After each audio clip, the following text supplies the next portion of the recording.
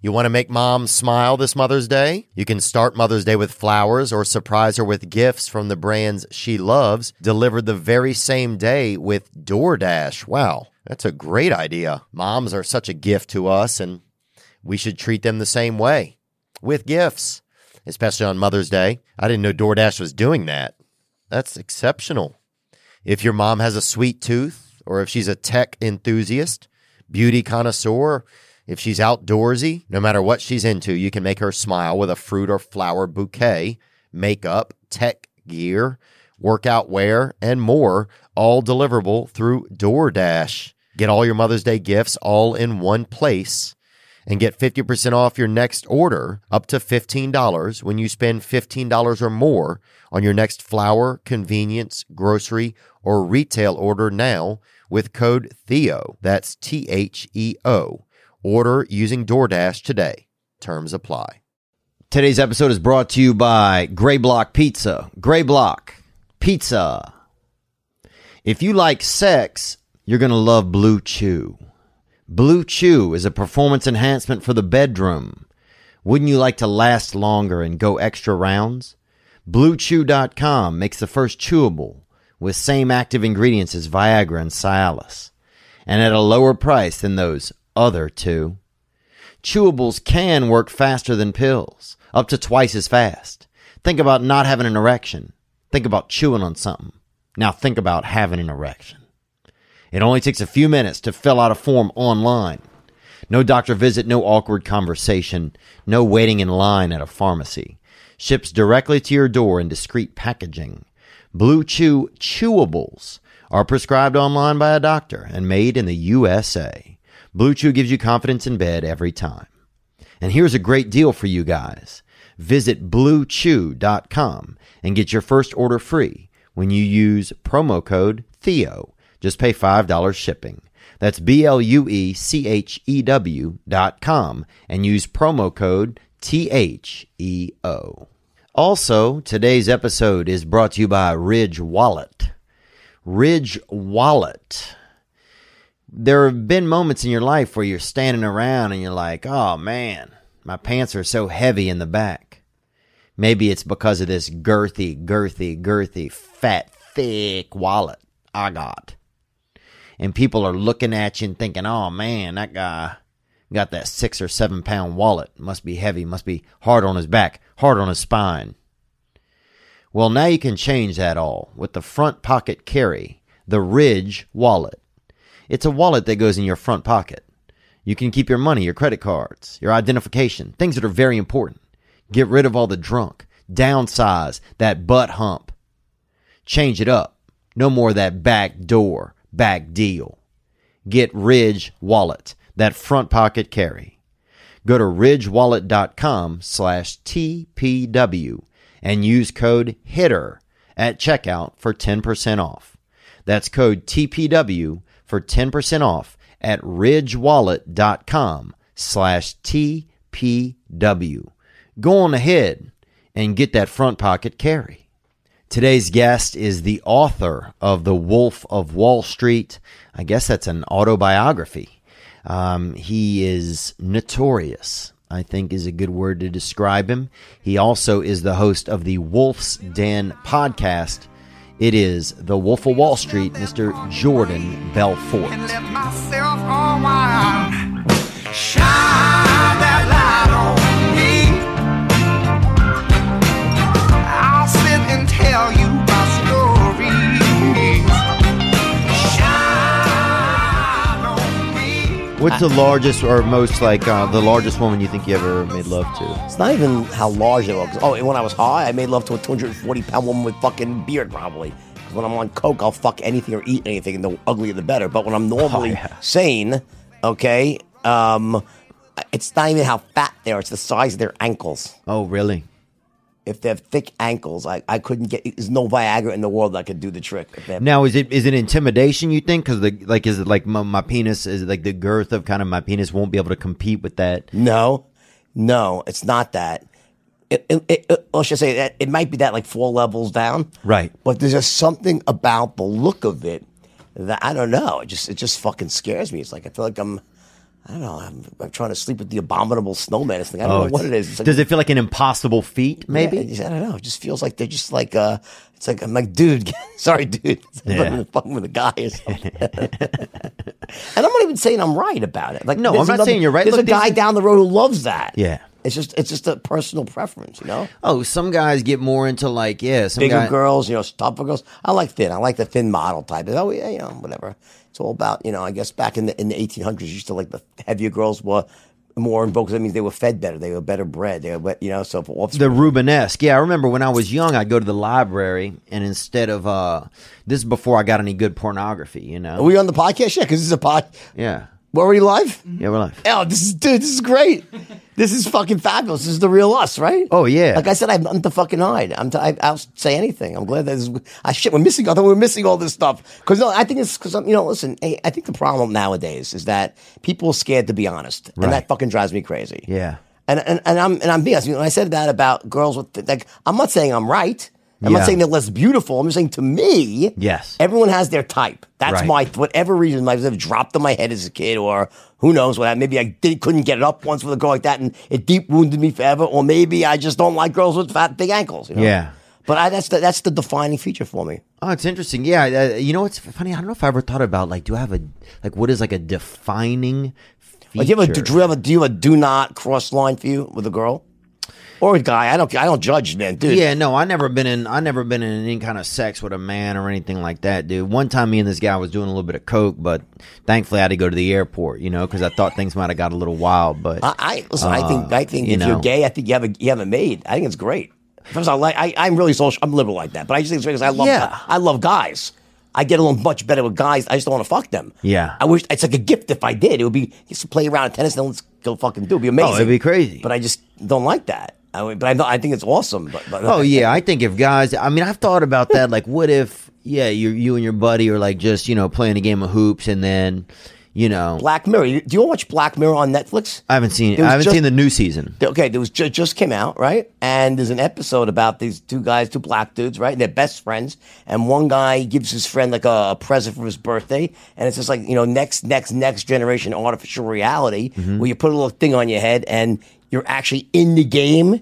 And it's like one of these old karate games they used to play when they were like, in their 20s, right? Yeah. And then, the kicking and punching, right? Except now you're actually in the game and his best friend plays, and it's the guy who plays Red Wing from Iron Man, from the Avengers. It's him. He's one of the actors who plays Robert Downey? No. Morgan Freeman? No, who plays the Red Wing, the guy with the wings who flies around. Oh, a great actor, amazing actor. Not Don Cheadle, who plays Denzel Washington? No. It's the name. Fuck. Not Swaggy P. He's not a basketball player, is he? No. It's the guy who plays Red Wing in the Avengers. Not the. Oh, I know who it is. Anthony Mackie. Yeah. He was in. He was in the movie about the plane crash with the football team. So dude, he's in this with another Marshall. guy, another great actor in this Black Mirror episode, and what happens is his friend plays in the game. He's a girl, like a hot kung fu expert. Okay. And he's just young, and they're young, like in their 20s. And he thinks that his friend gives him the gift. They think they're going to start fighting. And they start fucking. His friend just goes and starts fucking. Wow. And they fall in love inside the video game. But they're men on the outside that aren't in love, and on the inside they're man and woman that are in love. Then the guy, it starts to fuck up he's happily married with a kid, and starts fucking up his sex life because he falls in love in the game with this artificial girl. So he cuts it off, and his friend is devastated, his whole fucking thing, and then they whatever, they separate because he can't deal with it, right? Because his wife thinks he's having an affair. Yeah. And then finally he separates out from the whole thing, and finally 6 months later they get back together, and he has a big fight with the guy, and his wife's like, what's going on? And he finally comes clean with his wife, and then the Black Mirror thing ends with his wife going out on a date with some other guy in a bar, and him, but like, is agreed, and he's having sex with her. Like they have 1 week a month, they get to fucking have their little dalliance, Be out and about. There you go. Did you Do you think the UFC would be cool if after somebody beat somebody, they had to insert themselves into it? I don't think so. I think it would be pretty tough if it was a forcible insertion, because I think we call that rape. But I think it was. But it would be agreed upon before they enter the ring. Well, I think it'll be a different type of sport. You know. You think you'd have different types of fighter? You are a sick fuck, by the way. Well, look, I'm worried about you because your mind goes. I wish I would have thought of that myself. I'm fucking envious in some level. Right, that's what I'm saying. You don't bring. You're taking shit up another level here. You know, bro. You bring your sick fuck to a sick fuck fight. You know what I'm saying, dude? You just put a gun to a fucking sword fight with that one, bro. Motherfucker. Oh, bro. If I'm talking to you, I'm bringing a erect penis to a butthole fight. It up you a feel notch, me? Yeah. But do you think I'm saying my wife, honey, whatever is now is off limits. It's like I didn't really mean it. It was another. It's a fucking different guy acting. Keep going. Nah. I don't mean that's the truth. Do you think that it would be a different type of sport? What's the next level of sport that you think you see? Do you start to for Hunger Games? I think obviously. Do you? I think like in society. Because, really in society? Yeah. Good question. The next level up from UFC. You know, here's the thing. On some level, I loved the first UFC when there was no rules, no weight classes, nothing barred except basically. I think you could do almost anything but gouge someone's eyes out. Maybe you could have done that or tickle, right? One or the other, right? I don't know which one is worse if you're ticklish, but that would be that to me. That was pretty fucking cool. But people they were saying it was like combat, it was gladiators that they made it illegal. So it was very smart on the part of the UFC to sort of sanitize the sport by putting weight classes on and certain rules and guidelines to make it not a fucking free for all. But I kind of liked the free for all. The problem was that it turned out that Brazilian jiu-jitsu just trumped everything. So if you went into the ring knowing Brazilian jiu-jitsu, you just fucking choke a guy out. Win. So that was the problem. So they eventually had to have some differentiators. Well, not only that, but also people skilled up. In other words, what happened was people came in like, I'm a great boxer, I'm a great like taekwondo guy. It didn't matter if you knew jiu-jitsu, you just fucking you submission hold someone, right? Right. But then you could not become maybe quite as good as the next guy, but good enough to defend against it. And if you were great at boxing, you can these people get knocked out with boxing. So that became, so I think it was more than the weight classes that changed, that made it more interesting, was like sort of the idea that you could defend against jiu-jitsu if you had a basic level of proficiency. You know? Right. Did you ever take any like boxing or mixed martial art? Were you ever? I did, but not sir. I did as a kid, but it wasn't called that. I wrestled in college. Okay. I took some karate. Never got past like a yellow belt or something. It wasn't but I wrestled pretty seriously. So okay. Did you? Whenever you went to prison, did you feel like? When you were going in there, did you have a thought in your head like, shit, I wish I knew a little more self-defense? Just because? Nah, that wasn't. No, because what happened was with jail, prison. Sorry, jail. No, it's both. No. The jail is referred to like as a short-term local, and prisons, like when you go off where I went, was actually to prison, right? So where you actually go with federal and it's longer, right? So I was like I was sleepaway not, camp. Yeah, well, it depends. I was lucky, right? And I went to a place that had no violence or anything. So it depends on how many. It's a point system, right? I was a first-time offender with 0, almost like as low points as you can get. So there was no chance I was going somewhere where there would be physical violence, and there was never physical violence. So I knew that going in. Wow. Yeah. So did you think, like, what was your biggest, looking back on jail, what's something that you probably missed the most, you think? Being in jail? Yeah. I have one thing listen, Tommy Chong was my bunkmate. Yeah. He's actually coming on my podcast tomorrow. Tommy. Oh, really? That's awesome. I used to see him at the gym sometimes. We used to have the same trainer for a little bit. Amazing guy. He's a great guy. I love him. But I think maybe there's only one thing about jail that it was not that it was great. It was the fact that I had nowhere to go but up.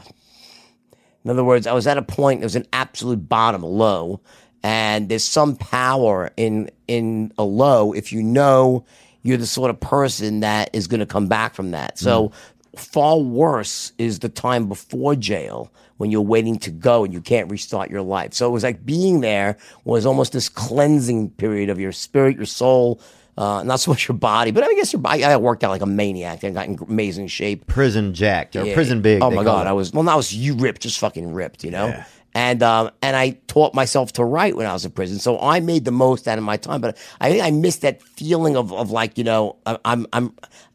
I was so anxious to come out, like looking forward to it that much. Get started. Yeah, you're ready to get started. It's like kind of like a horse in the gate. Yeah. Do you feel like while you're in there that like does it feel like you can't? Do you feel like you have apologies to make? Do you feel like or do you kind of do all that stuff before you go away to prison? Like Apologies to whom? The people that you love or people you don't know? Or which one? Anybody. Like, yeah. Like if there's any like, Oh, I had a long time to prepare. It wasn't like that. Yeah, I had years to prepare.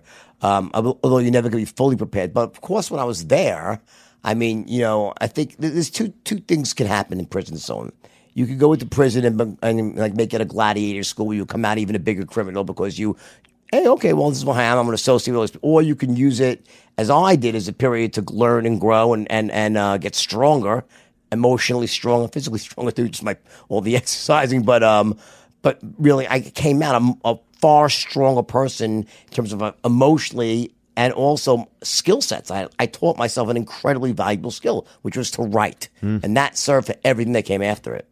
Yeah. And so do you feel like, because I mean, obviously, would you consider yourself like one of the most like notorious salesmen? Well, not really. No, I wouldn't. No, I wouldn't. I think before 2008, I would say yes. But once, everyone realized what was really going on Wall Street, I started to say, well, okay, I wouldn't say that it doesn't make what I did less bad, but I didn't bankrupt Iceland or Greenland or Greece. Right. And I did not do what Bernie Madoff did.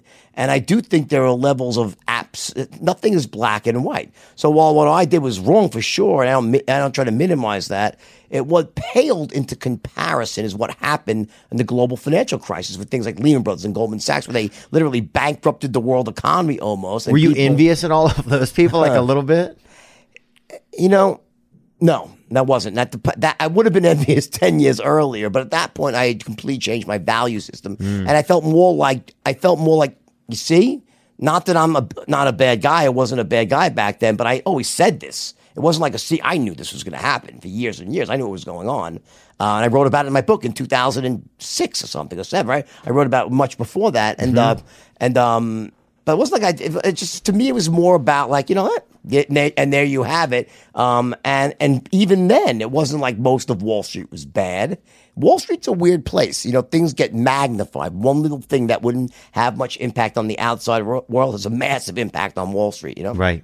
So, do you is Wall Street even a place where people like can the mom and pop person, somebody sitting at home like a regular guy, is there still any real opportunity for people like that in the stock market? 100% there is. Very simple. Take your money and put it in a fixed fund that they just invest in the S&P and don't buy it or sell it.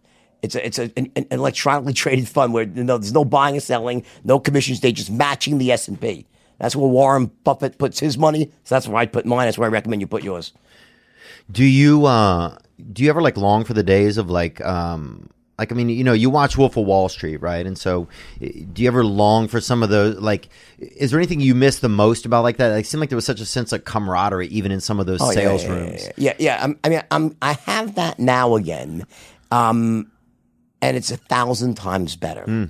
The mistake that I made is you before you linked up, I didn't really dive. You linked up sales and being evil, and they're just complete unrelated elements.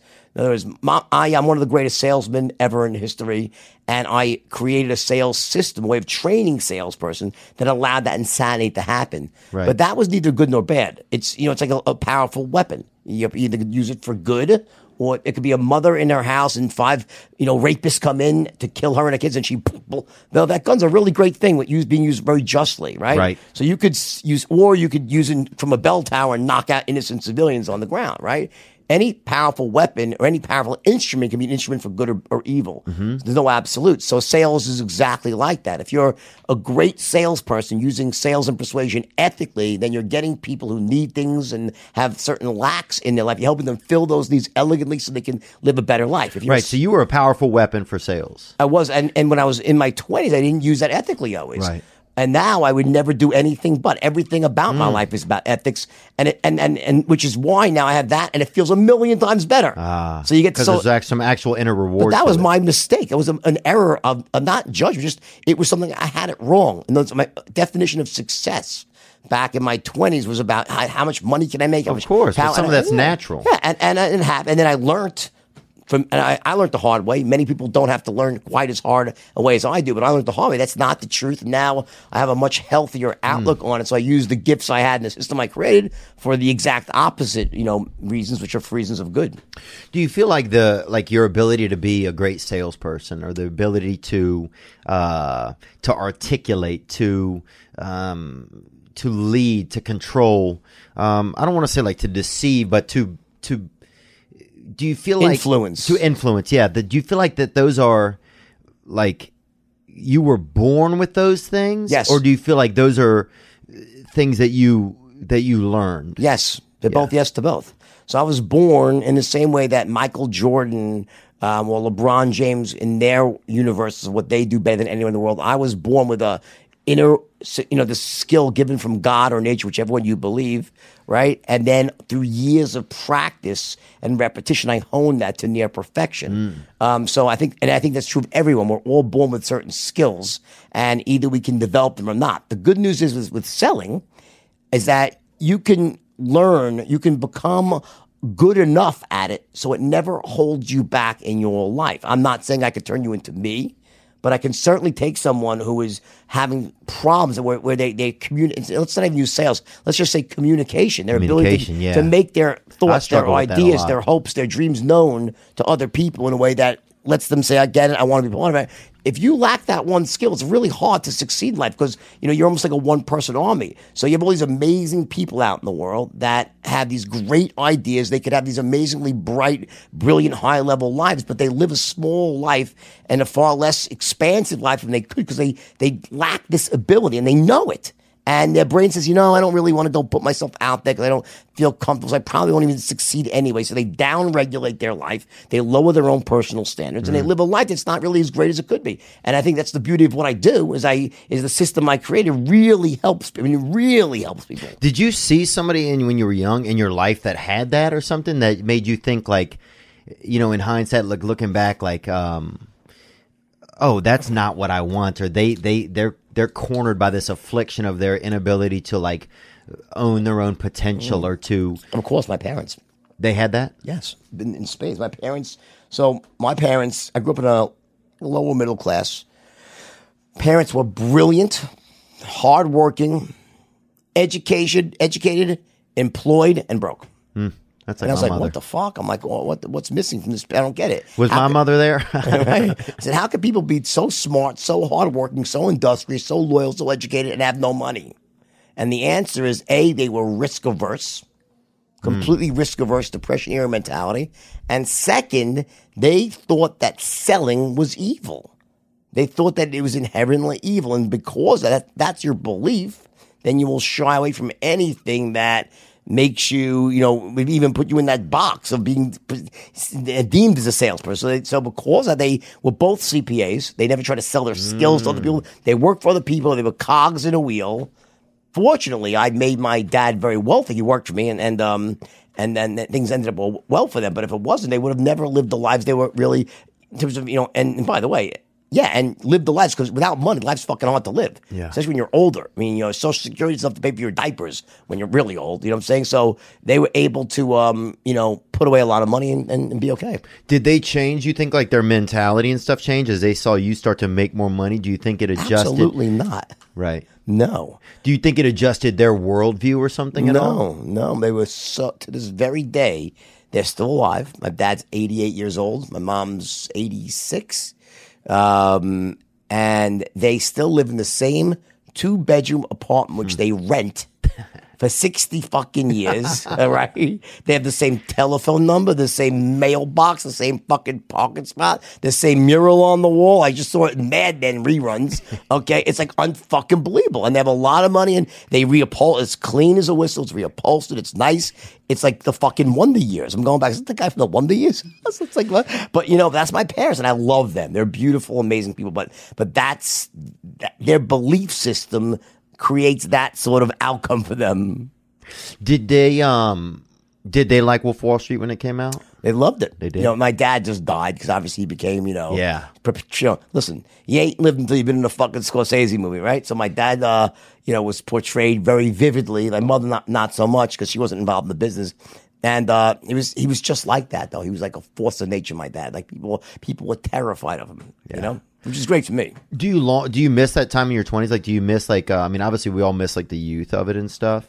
But is there like is there anything about like just like the debauchery it seemed like you could have back then, even just in the times it was like now we can't even have that much fun. Yeah. So I mean, no doubt about it, right? You like it seemed like you guys could probably kill somebody. And almost, you know. Yeah, we hang them out a window. Just don't drop them, or if you drop them, you got to pay some damages. You know. Yeah.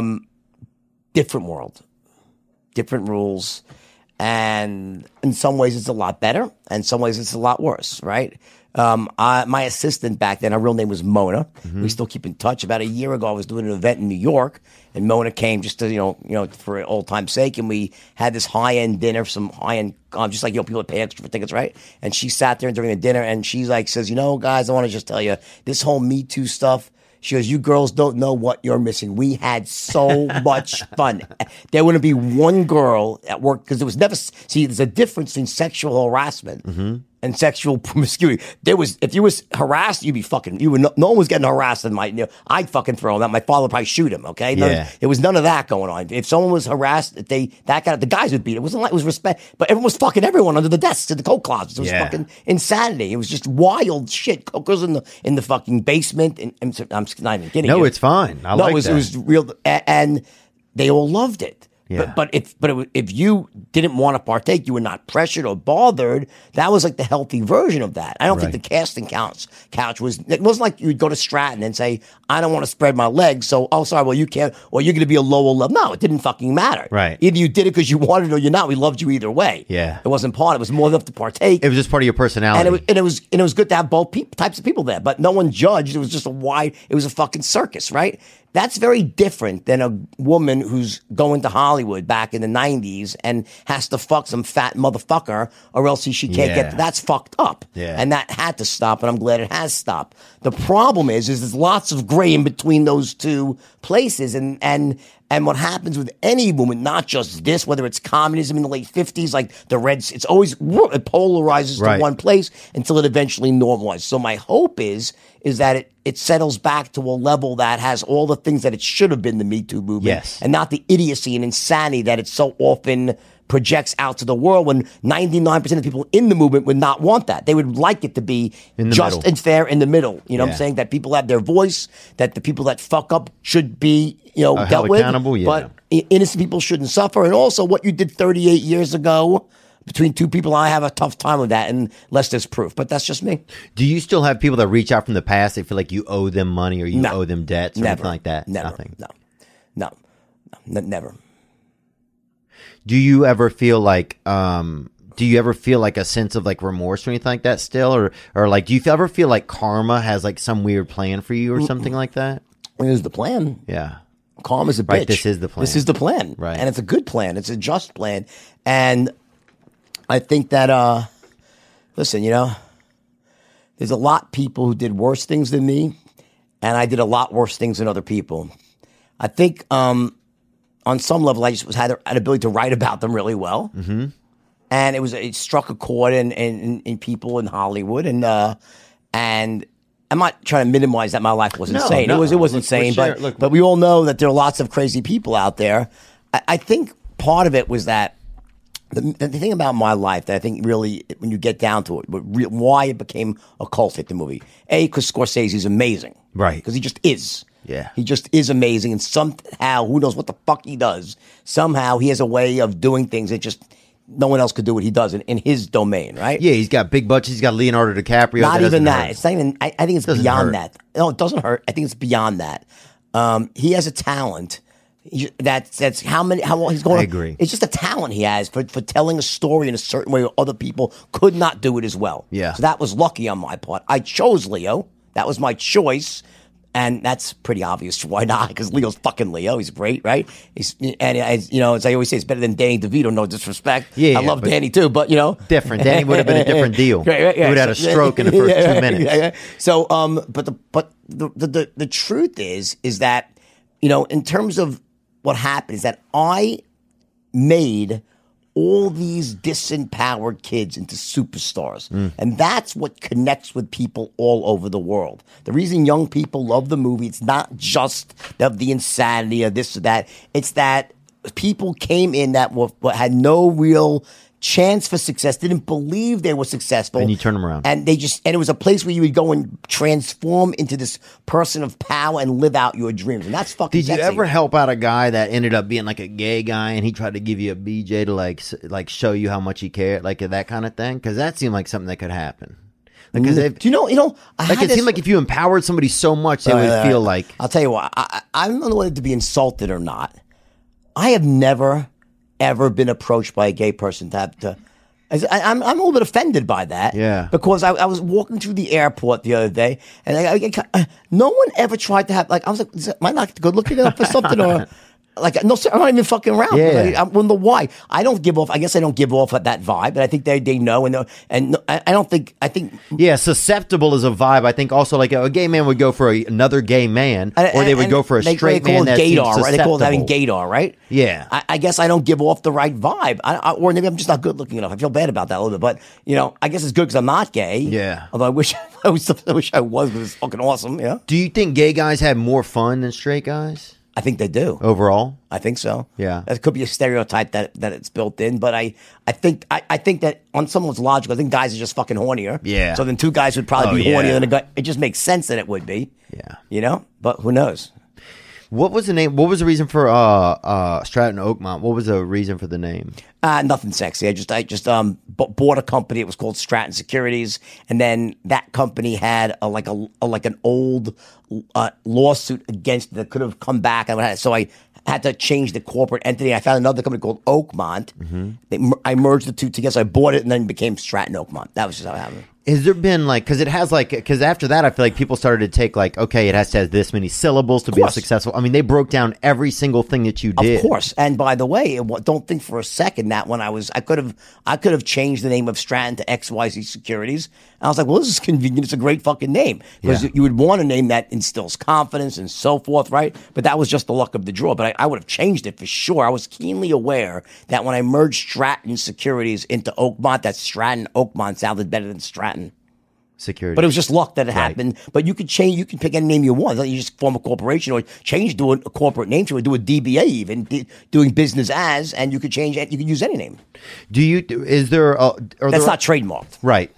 Are there a lot of you feel like shady business people that reach out to you to try to get insight or try to get information? No doubt about it. Are you able to detect that these days? My wife's the best at that. Oh, really? She's unfucking believable. She's got like a 12th sense. She's like, cause she's beyond a 6th, 7th. She's really good at that. She's a watchdog. She's my partner. Bitches be sensing. She's my partner, and she has this like radar she shoots out, and she knows I'm very careful. Like I can tell pretty quickly what someone's at, and I'm a bit of a sucker myself because I like to believe in stuff, and I'm open to being sold to.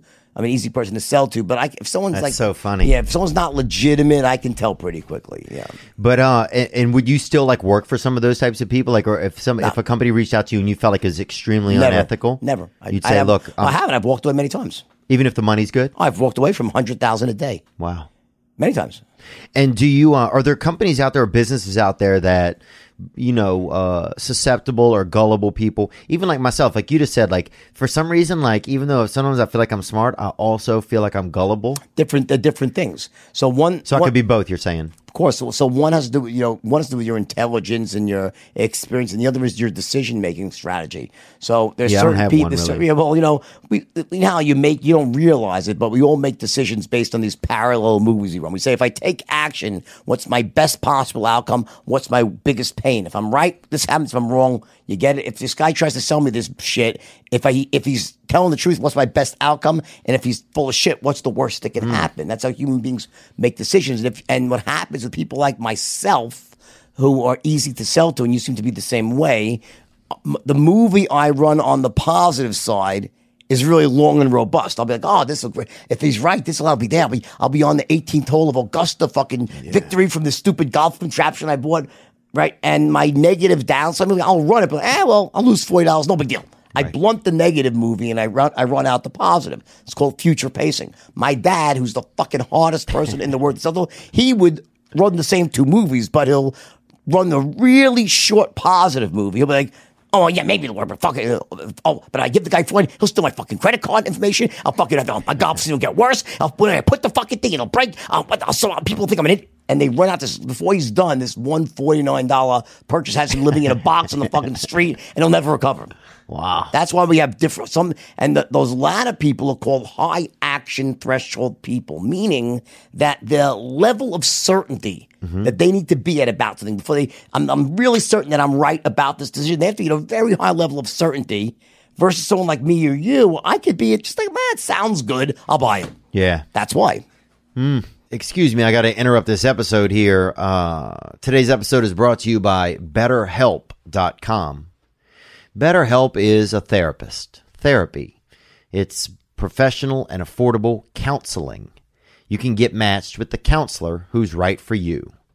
I've used BetterHelp.com, and it's a way where, if you're on the run, you're on the go, you're on the lam, you just can't get to a therapist and you need one. Well, now you can have one in your pocket. And not only is it one you could text or talk on the phone to, but you can also have a FaceTime appointment with them.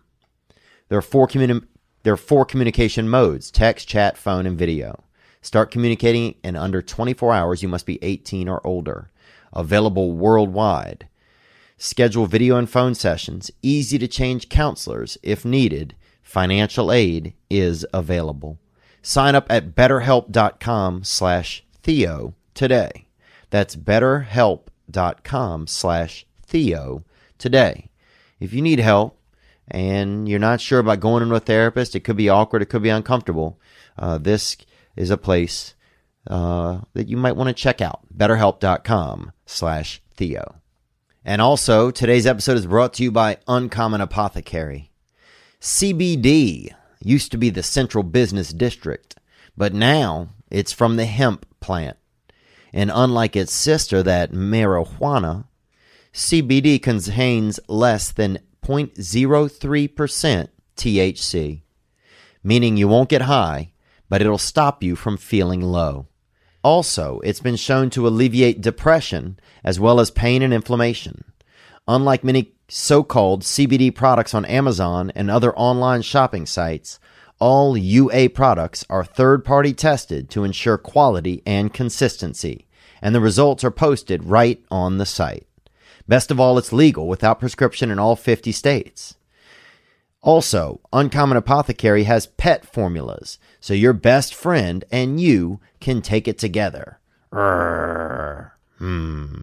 Head on over to ua-cbd.com today and use code Theo at checkout to receive 15% off for this past weekend listeners, and see why thousands are switching from prescriptions to a more natural alternative. Also, make sure to sign up for monthly deliveries of Uncommon Apothecary so you are never out when you need it, and save an additional 10% off. For every item purchased, Uncommon Apothecary will donate $1 to local homeless shelters. Go to ua-cbd.com today and use code Theo at checkout to receive 15% off.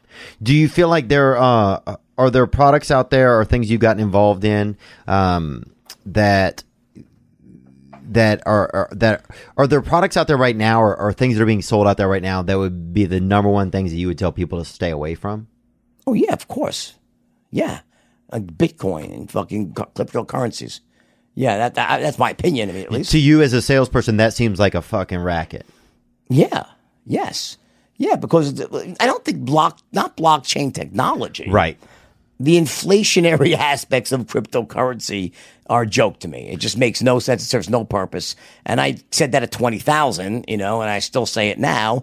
And I'll, and listen, that's just my opinion. And that's not the only thing. There's many things out there. The world is full. There's people out there who sell sales training programs who are so terrible. Like they're terrible salespeople. Their stuff makes no sense. It's idiotic. And you know what? They market their way to success. So they're really good marketers, but they don't know the first fucking thing about sales training or selling. They're very different things, marketing and selling, sales, right? So are we in more of a period now where sales is stronger or marketing is stronger overall? You feel they're like always both are always required, but we live in an area where and in a time right now where you could sell through curated video. In other words, you can carefully manage what you put out to the world by a person could sit in front of a camera and do 25 takes in front of a camera to get his tonality and his message just right and follow a script. Put that person in a real world sale, they'd fall apart in 2 seconds, right? So you find some unscrupulous people out there who use videos to sell products and other shit when if it was being sold without that, okay? But the good news is those people, I believe it's not sustainable and that people will eventually adapt and we'll learn. figure out sooner or later, right? But also at the same token, you can also do that. The same thing I just said can be used for good. Right. You can do the same thing. You can be terrible at persuasion and learn how to do that and sell things and make a lot of money and help people too. Yeah. What are products like if people ring your phone that you'd be like, oh, these are things, this is not something you should probably or see on Any TikTok? donation to charity. Okay. Any single donation to charity. I'm talking like, I never want to say any. 99.999%, right? Fire cats. Total Somebody's scam. like, oh, these cats have been in fires, and they're like, I'll tell you the scam. Money's going to charity, 5%. Right. 95% is going in the pocket of the people who created people with telemarketers. Number one. Any type of thing that has to do with medication on the phone, okay, it's being made in China. It sucks, and they'll never fucking stop calling you once they get your number until you change it.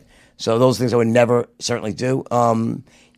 Listen, I'm a big believer that if you get that feeling in your gut that something seems off, you're probably fucking right. right. Yeah, I can notice that. Sometimes, even if I'm leaving a place and I feel like I forget something sometimes, I'm like, every time I don't check, I'm always right. I get somewhere like, fuck, I forgot something. There's a lot of stuff out there that you got to be careful, and it's good to understand what causes you to make certain decisions. And once you know, you could almost empower you to make better decisions. You know? Is it tough to navigate since you like have such a a long time of like doing business and business acumen and sales acumen? Is it tough to like emotionally when you get into like relationships and stuff? Is it tough to separate how you navigate those two things? It's a really good question. So, my second wife, different wives many months ago, she used to say to me, of all the reasons I hate you, and I hate you for so many fucking reasons, the one reason I hate you more than all, trumps them all, is that when we would argue, and when we'd disagree, you were just so fucking persuasive. I say, okay, I guess. And I was actually, turns out I was right, but you were so fucking good at persuading, I just always gave in. It turns out I was right. Because that just drove me fucking crazy. And I always say when I teach the system, I teach this called the straight line. I say, don't straight line your fucking wife. You know what I'm saying? Because it doesn't always lead to a happy ending. You know? Just because you can just persuade someone, don't always do it, you know? Do you feel like your first wife or you're on your third wife now? This is your third marriage? Sorry, not on your third wife, but... I hope I'm on her as much as possible. I know, huh? Because I love her and she's beautiful. So, do you miss like your first wife ever? My first wife was an angel. She was an angel. She was an angel, and you probably went into that was it different? You making those decisions, like were you more like it was the same me, but it was just I was 22, and I just I loved her to death. She was gorgeous, far more. Much more. And the girl was actually pretty in the movie, but she was down. They made her look not as pretty, but she was a beautiful girl, sexy, not tremendously intelligent. Like that wasn't her thing. She was a hairdresser, but she was really nice, good heart. And I fucked her. I just fucked her over. Yeah. I did. I went through a time in my life. I don't think any woman at that moment of my life would have been enough because I wasn't enough for myself, and I was looking for an answer outside myself. So I would always, I did my best dating after I married her. So it's probably not a good thing. What was like some of the hardest things to hide, like when you were running around and being, because I've been a philanderer, What was like some of the tough things, like? Yeah. Let me just out loud, but I would never want to be with her versus my current wife. Right. So my current wife represents the best of everything. Right. I don't say I'm dead, no, but it's the truth though. So, but the point was, she was an angel of a human being though. Yeah. That's the point. Was it tough running, like, as life started to get more heightened, you started to get more money? I mean, with more money, obviously more opportunities came around. There were more women around. To say the least. Like, did it get crazy, like hiding things, like it must have gotten bizarre, huh? Hiding things from who? My second wife? Hiding things from your first wife. Your first wife, yeah. Well, yes, but I didn't do a great job of it always, and I think that I mean, it was insane. I mean, I went from being a guy that it's like my junior partner, Danny. He's like, hey, let's go into the city. I'm like, Danny, it's Tuesday night. I would never do. I'm a married guy. Like, I was like, why? You fucking crazy. He hated his wife always. I loved my wife in the beginning, right? Is he still married to her or no? Oh, no fucking way. They were first cousins, the two. They must kill each other, yeah. Oh, yeah, they were first cousins. That's great, dude. I never met a woman that hated a man as much as Nancy hated Danny. She fucking hated the guy. Anyway, oh my God, she really hated him. But in the beginning, I was like, I'm not going to the city. And then one day I went in within 2 months. It was like 4 nights a week in the city. I'm very suggestible, And I didn't do a very good job of handling wealth, success, and fame the first time around. I did not do a good job of it. I didn't. It didn't change who I was. It made me more of what was ready to come out, which was I could not handle having unlimited money, carnal opportunity. All of a sudden, every girl was like, it was like, whoa, it was like every adolescent fantasy being at my fingertips. Right now, nowadays I laugh at the whole thing. I respect it and I enjoy it and I use it to empower myself and other people, but I never it's not this. When the movie came out, it didn't change me in any way, but for the better. Did you ever hire, like, have you ever been so high on cocaine where you couldn't have sex, but you hired other people to have sex, like you paid some people to fuck or not, you think? Well, let me just, the first answer, like probably every time I took cocaine. Oh, yeah. Remember, I know one guy, Sam Tripoli, he's been on this podcast, and he's like notorious for being able to fuck on cocaine. Without Viagra. Oh, yeah. So this is before people Viagra. would pay him to come over when he was on cocaine and fuck somebody they knew. Like, he was like the guy. That's amazing because when I took cocaine, it's like, it's like fucking holy Christ. Oh, it was like Punxsutawney Phil, dude. But, and this is true. I'd be like 4 hours sucking. I'm like, keep going. I'm almost there. Oh, yeah, I didn't give a fuck. Hopeful. I was always had the. I'm a very glass half full sort of guy. So I was completely fine. I just mouth keep sucking, half empty. Just keep going. To a hooker. It's it's fine. It's good. Yeah. I'm like on the phone. Yeah, hello. And it actually did feel good back then when you're on coke. But something really sick about that. Oh well, but that's also what happened, man. Did the cocaine start to get a little seedy? What were you guys getting? Were you guys getting some good stuff or not? Was the cocaine seedy or was the actions as a result of the cocaine? Oh, dude, the cocaine. I mean, when I was doing cocaine, bro, we weren't even doing anything that good. No, dude. we were doing. We probably could have made it ourselves. We were doing great cocaine. It was great. Yeah. I had a connection from a guy at the airport. Was getting almost close to pure. At the end, I had like a gigantic bag, like a kilo on my desk, and I could have done a fucking. I was like Al Pacino with like fucking Scarface face. I was really good. Yeah. I used to have dreams I would take my head off, right? Put it in a dryer. Like a washing machine, like a dryer, throw a bunch of cocaine in there and put it on fucking permanent press. You're a sick fuck. You are a sick fuck. I should do it. I never had that dream, and I really want to analyze you when you come on my podcast and get to the bottom of that shit. Got some fucked up shit. But with me, it was what was with me? I have an issue with like regulating my obsessions. Yeah. Once I get started on anything, business, tennis, drug use, cheating, I have to be the best at it. You got to do it. I just go for it and I fucking perfect it, bring it to a new level. So it's addiction, right? It's addiction to some sort. Yeah, and my use of Volvo's Quaaludes, right, was really the defining thing for me in terms of drugs, and I just, it was fucking great. I mean, thank God they're illegal. Thank God you can't find them. Really? Because oh my God, they were just too good. How good were they? You think better than you can? They were so good that imagine like it's like Bliss, fucking condensed into like a 1cc mainline. And here's the best part: no hangover afterwards. What? That was the part. So you'd be high as a fucking kite, and then come here, come on. So you could like actually do it, like have a high between 7 and 8 a.m. Go to the office at 9:30. It was really fucking weird, dude. Some guy got so fucking high one time. He was on whatever these shitty pills are now, these fentanyls and all of that. That's fucked up. This dude tied his fucking arms together in a knot, broke both of his arms. How crazy is that? Who did that? A guy I know, a white guy. a white guy. Yeah. He must have some fucking long rubbery arms. To fucking Oh, do it. I don't know what he's got, but I'm just saying the pills are different now. Now this is the kind of shit people are doing. At least in your pills, people went to work from 7 to 8 a.m. Yeah, so fentanyl. Of course, I've done fentanyl. I mean, I've tried everything, but fentanyl. Yeah, who do we think? You're Christopher Robin? Of course, Fentanyl's you done fentanyl. The shit kills you because it's very depressive on your respiration. It makes you stop breathing. So I'd have to speak to this guy to analyze how he was able to get that high in fentanyl and not die and put his arms together. I could see how he couldn't feel his arms being broken into pretzels, but that's a fucking one for the record books, I think. Yeah. He was kind of an artist before that, so Okay. he's Which always explains, I guess it explains it, yeah, he's been always kind of a wild guy. Yeah. I'm trying to think of some other things that I really want to think about and Man, talk ask about. me with anything. you. You can. I have nothing is off limits. Did you guys? I've always had this crazy fantasy that you guys like did this sex trick where like somebody would like you'd have a woman who would like be like downstairs with her legs open, right, and somebody would jump off of a balcony or something with an erection and try to land in the woman. You are a sick fuck.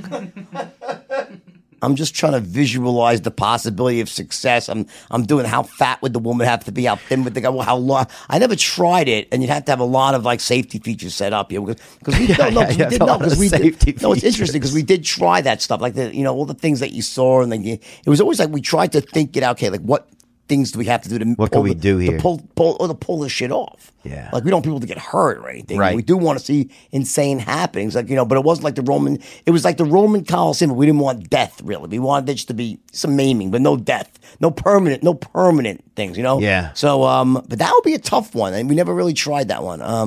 But I'd like to observe it just to see it, like someone else do it. Yeah. Just, check it out. You got a lot of young, you see a lot of young trend these days. A lot of young kids who are trying to become famous.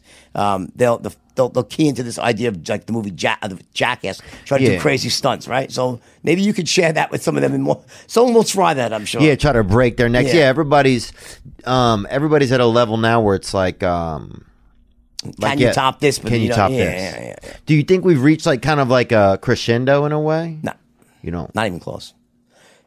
They've been saying that since the 1800s. I think I got to check the year. I think it was either 1892, 1907. Or the U.S. Patent Office said we're going to close because everything that's been invented has already been invented. I'm not even making that up. They thought all inventions had now been made. We can close the patent office. It was before electricity. Did you ever get roped into like a bad business that you wish you hadn't gotten into? Yeah, like a million of them, more bad than good. I've failed far more than I've succeeded. And that's most successful people. Is you always end up in these bad. You don't think they're bad when you try them. They just end up turning bad for whatever reason. And the idea either was flawed from the beginning or your execution was flawed in some way. And you try to pivot as quickly as you can, as often as you can. And sometimes you just can't. And you're just gonna shut it down. What's like a shit thing you got involved in? What's like one of the worst things you ever got involved in? Worst thing I ever got involved with was a chain of dollar stores. Back in the craze in the 90s was everything for $1 stores, right? Yeah. And my daughter was just about to be born. I was like not really, my head wasn't really in the game, and so I was like, oh, I got this great deal for you. It's these dollar stores are they're going bankrupt. You just need a few $1,000,000. There's 54 stores. They're public. You could take over the float of the stock. I was like, and it came from a pretty reputable source. I was like, all right, fuck, how much $3 million? I'll do it. It ended up being a fucking black hole. Probably cost me $20 million and a lot of aggravation. Really? Yeah. At what point do you realize that like an investment is just an aggravation, and at some point you just need to cut your losses and find a way to get out of something? Like I've even noticed, like I've invested in bought into a building with some friends. We couldn't decide what to do with it, and at a certain point I'm spending half of every day just arguing, and at some point the stress that it's taken on me is just erroneous, you know? So at some points I'm realizing like I'm going to lose my entire investment and probably double what I've invested. But at some point, I just have to get out of this and cut my losses. Yeah, I think that typically in those situations, the biggest loss is not even money. It's the time and the aggravation. It stops you from doing something else. So, very often we all go into businesses, those who are entrepreneurial, they try something that seems like a real winner on paper. But there's something about the dynamics, the way it plays out in the real world where it just doesn't quite work out. It happens more often than not, right? Just something with the market or the marketing, something happens, right? And then you have this fork in the road where you could say, am I going to cut my losses and move on, or am I going to keep trying to make it work? And that's really the ultimate question for an entrepreneur, right? And, for me, it's, I have a certain sort of discipline of like, I'll do 3 or 4 pivots over 6 months. I'll set my losses at a certain amount, but, and also just some of it's feeling, I have it's time to say no, right? But what I see a lot is, and it really hurts people as entrepreneurs, they get emotionally attached to their ideas. So when any other rational person would say, dude, just shut the fucking thing down because you're wasting so much time. It's aggravating you so much. If you just directed this much energy to a different idea, you'd already be rich. So that's what you have to be really more careful than an exact formula. There's no exact formula to pinpoint that moment. But, it's again, if you keep trying to pivot, change your approach, and it's just not working, after like 6 months, you got to take a good look at it. Do you think, since you expressed also that you like have the ability to feel kind of like gullible sometimes, do you think that if you feel like you got kind of tricked or convinced into something that didn't pan out, do you feel anger at the person or the entity that led you to that? Or do you just feel like, oh, I should have known better, I should have figured this out differently?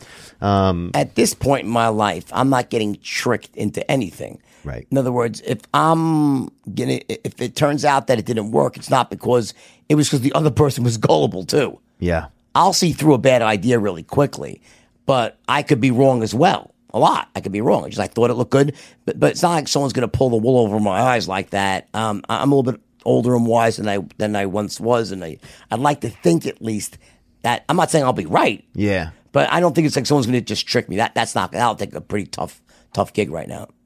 Yeah, I'm just thinking like if you were like able to like back in the day whenever you guys were when you had your brokerage, yeah, when you guys were selling stuff to people, if you were also like a gullible person, did you ever think like, man, these people are more gullible than me, or did it give you an ability to relate to those people? No, it's just that we call really wealthy people. And, it was really about, they were very rich. They were investing all over the place. There was another place they were throwing their money at. Like, it wasn't so you guys weren't calling like a lot of moms and pops? No, it was none. Zero. None. Right. No, wasn't allowed. Why would we? We were only targeting ultra wealthy people. They didn't have money, right? Yeah. So, I said that like not because I'm saying like it wasn't because we were so ethical. It's just that why would you? Like, right. It was the ethics was built into the system. Like, don't call anyone that's not totally rich because they're not going to be able to invest enough money. Right. So we didn't, right? And there was a self-regulating system like that, right? It wasn't really that. It was more about like I was in awe how people would simply trust to send millions of dollars in over the telephone. Wow.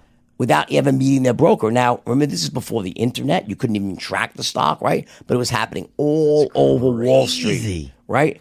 You couldn't even track it. There wasn't even a website you could then get off the phone and log into. You could watch it in the newspaper the next day and see. So they had this shit called cuffing quotes where you'd actually, the guy, hey, where's my stock? Oh, it's a 6.5. It was like 6. Yes. People would lie. There was no way to check. It was crazy. That's crazy. Yeah, so that part. So there was much more. There was much more of an art to selling back in the day. Like these people now, they're doing it. This is easy to do it with the computers and everything. You guys had to do it. Well, I wouldn't say it's easier, but what's happened? It takes less finesse. How about though. this? Well, the point is, what's happened is you sell a lot now through email.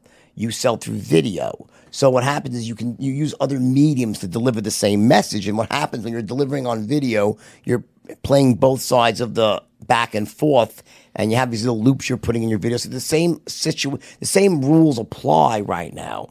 It just, to me, makes it easier today than it once was. I see. The same rules apply, and a great salesperson will still always reign supreme. And at the end of the day, when it comes down to it, if you really want to get someone to spend more than $1,000 or so, you got to speak to them on the phone. So there's a limit to what, at least today, what people will send you over the internet. What do you, when you look at guys like these guys, Gary Vaynerchuk and Zeta, what's that guy who reads the book a day? Oh, it's Ty Lopez. Yeah, these guys, are these guys monkeys? Are these guys legitimate? Gary's legitimate. Legitimate guys. Gary's legitimate. Ty is legitimate. Yeah. I think he started off. See, I'll tell you why I respect Ty. I respect Ty because he started off probably not, but he fucking skilled himself up. That's all you could ever ask of someone. What makes someone a scumbag is when they start off putting themselves out there and they're not the real deal. But you got to really give someone credit for that. But if they're going to not then skill themselves up and become the real deal. So Ty evolved himself.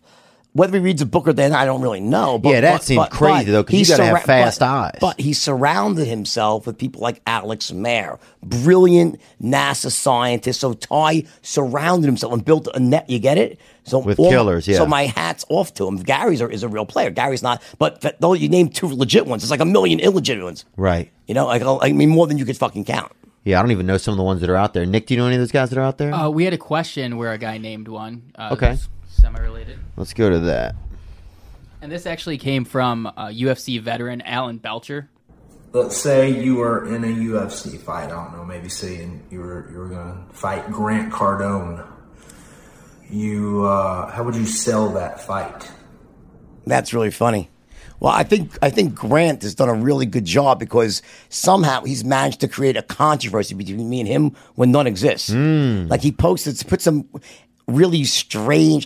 Listen. So up until about a year ago, I was completely disengaged from my brand. I was working at one company, a major company that had retained all my services, right? So I was kind of disconnected from the whole training. I wasn't in it, right? And then over this time, I guess Grant was building up his business and. And when I got back into it, my son's very much into social media and he really manages that aspect. So Grant posted some video, started trash talking me. I was like, who's Grant Cardone? I don't even know who the guy is. He's like saying stuff about me. I was like, what the fuck? So my son then posts something that allegedly was from me saying, dude, blah. And when he did that, Grant, all his people were like, dude, I don't know why you're saying that because I've been through his system and it's better than yours. Yeah. If you look at his own page where he said people are saying that on his own page, not my page. Right. And I heard, I knew it was out there for like a year. I never did I didn't give a fuck. Okay. You know, so when you're in the top, people always say shit about you, right? But then my son made some comment, like some really funny comment back, because my son's a great troll. If he's got to be, he'll just kill you. You know, he's really sharp like that. And then it was like, everyone's like, ooh, ooh, you know, but it was like, I said, the funny thing is, if Grant really is taking it seriously, he doesn't know he's fighting with a 21-year-old. Oh, he thinks he's fighting with right. you. But anyway, he's probably a really good guy. He probably said it for his own reasons at the moment, trying to do whatever he was trying to do. He probably wishes he could take it back, I'm sure, right? But he actually is coming on my podcast. Oh, wow. Like, someone reached out to him. Like, so I he'll be on know. Soon. Yeah, so I have nothing against Grant Cardone. But if you had to fight him, though, how are you going to sell that fight? Well, like I said, he did it good because he created controversy. Like, we actually hate each other. I'd play up the fact that there's just tremendous fucking hatred, and one of us is not leaving this ring alive. Yeah. Someone's going to call the fucking ambulance, call the fucking National fucking Guard, because I promise you I am fucking trained for this shit. With my last fucking dying breath, you are not leaving this fucking ring alive. Like that sort of thing. Yeah. And he'd be like, yeah, you're already fucking dead. I already have your fucking death cover. I've been training with fucking Hoist Grayson. It could be real. Is there, they have this fight out there that Tom Cruise and Justin Bieber may fight. Did you see this? Yeah, I think that was a joke, though. So Justin Bieber said that Tom Cruise would kick his ass, right? Which I'm sure is true, but I think Justin Bieber's pretty cool, by the way. Right. He gets a bad rap. I think he's a cool guy, right? Right. No, I think he seems like he seemed like a special. I think Tom Cruise would kick his ass. He does all his own fucking stunts. You? Dude, plus, Tom Cruise is a Scientologist, right? Right. So is Grant. Oh, Grant Cardone. They're fucking like I might just die. I might just disappear or something if it went the wrong way, that fight. So I'd probably get something before, like a pile of dog shit on my lawn. Let him win. But what if Tom Cruise and Justin Bieber fought him? I think Tom Cruise would kill him. You do? Yeah. Oh, wow. I think Justin Bieber thinks so too. Oh, I think Bieber could. I think Justin could take him. Probably. Really? Yeah. And Bieber said because Justin has that. I mean, you got to think if he's 25 years old. I understand. I know, but Justin said he's got that dad strength. Right. That's what Justin said. And then also he does all his own stunts. He's fucking pretty built, Tom Cruise. Yeah. I always wondered this. Do you think any of that shit is true? Does any of it carry into real life when these guys train for the fucking shit? When they could do all this, right? Are they just doing it for 2 weeks and then who knows? Right. We don't know. No, but I bet you some of them become proficient at it. Because they'll put you with like a top Navy SEAL or a guy with Krav Maga. So it's not like, when you go in and in that situation, it's not going to be where you're just going to leave without any skills. And if you're the sort of person that just, hey, I like that shit, I'm going to actually keep doing that. I bet you a lot of those guys ended up becoming experts. Well, I just wonder how long that training is, how proficient people are in it, I know in some cases it's fucking long and very proficient. I think, like, for instance, I'll give you an example. Like, I read an article recently about, in Saving Private Ryan, Steven Spielberg made every actor go through fucking boot camp, like the most hard, disgusting, freezing cold, hellish boot camp. And every actor, including Vin Diesel himself, said, they all made a petition that, fuck it, we're out. Except for one actor who said, you pussies, you stay. You know what it was? Tom Hanks. Really? And they were like, fuck, if Tom Hanks, the fucking number one great actor, we all pussies. And they all He's fucking stay stayed. in. And he stayed. Tom Hanks got them all to stay. And they all said it was the best experience of their life. Wow. I always respected Tom Hanks a lot after that one. Yeah. Yeah, do you think, like, having spent time in Hollywood and stuff now, do you think Hollywood is, like, the biggest shit salesman of them all? Or In what do you sense? think? Just, like, I mean, they just use, it's so unreal a lot of times. I think when Hollywood gets it right, they really get it right. And I think when they get it wrong, they really get it wrong. And I think that they're also in a situation where there's such a voracious appetite for content that by default, you're going to be really wrong a lot. Because you end up with this lowest common denominator content. You just have to keep punching out content. It almost becomes like, how much shit can we throw against the wall to get a hit? And I think that, and then someone's like, when Netflix, they'll invest in a lot of stuff, and then just, one thing, bam, then we'll keep, that's why they have one season of pilots or one season, and they'll do a short thing. If people like it, then they'll expand on it. But I don't think there's anything fundamental. I don't think Hollywood attracts the smartest people. In other words, I think they attract the most creative people. They attract dreamers, So all levels. But I don't think it's necessarily the smartest people and the greatest salespeople. The great companies, the sustainable, they will bring in people who are great at that and make sure they don't put the wrong guy running the studio. That's so the ones that do great, like this guy Kevin Feige from you're running the whole Marvel. I never met the guy's a fucking genius. Yeah, he has to be, because you could not have that level of success and not be a genius at what you're doing. Do you think that in looking back and meeting different like CEOs and people that are running different groups, or the people that are successful, there's at a certain point there's, it's not just luck. You don't think? I don't think it's ever luck. For sustainable situations. Anyone can get lucky for a short period of time. So when it's sustainable, I just did Logan Paul. Yeah, kid, right? People would say, "Oh, what the fuck?" He's no dummy. He's a smart kid.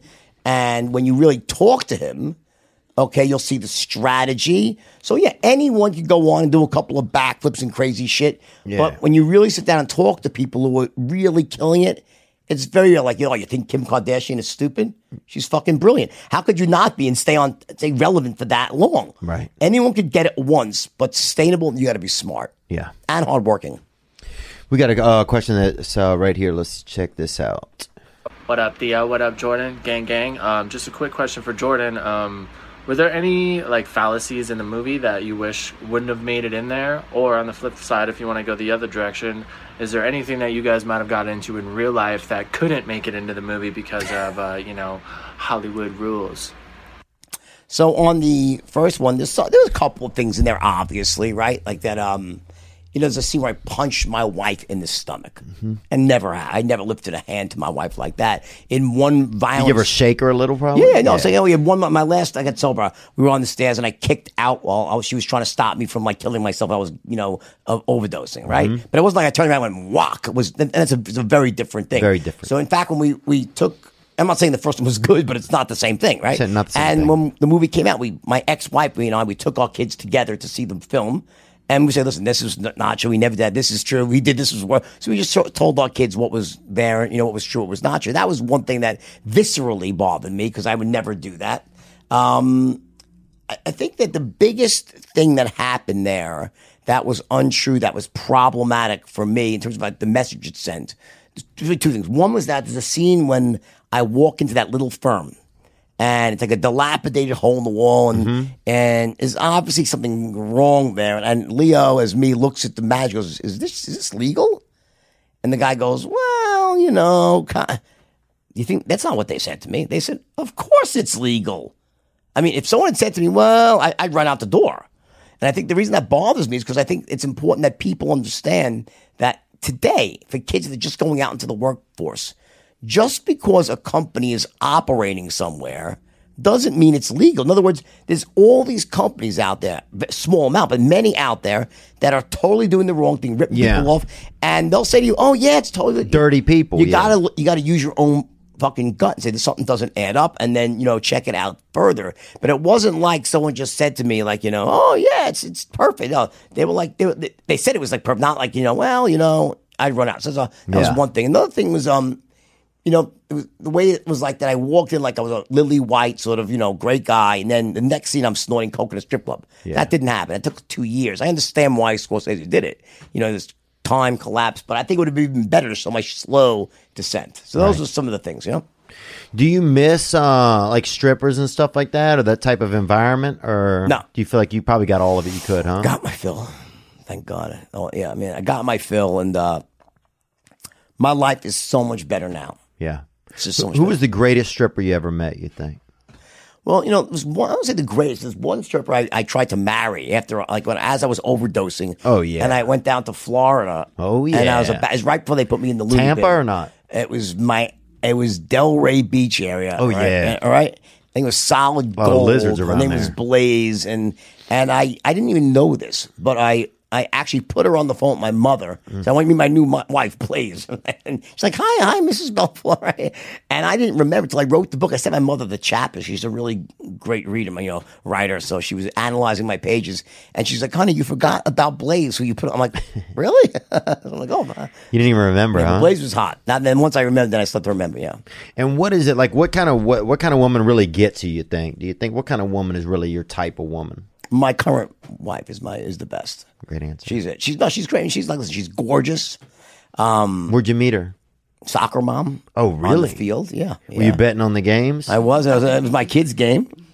And Have you ever bet on your child's game? No, but I was like almost thrown off the field a bunch of times for like saying, "The fucking goalie's a hologram. Get him off the fucking." Cause my son was a good soccer player, and some of the parents are the worst. We're the worst sports ever. It's just it's as bad as it is.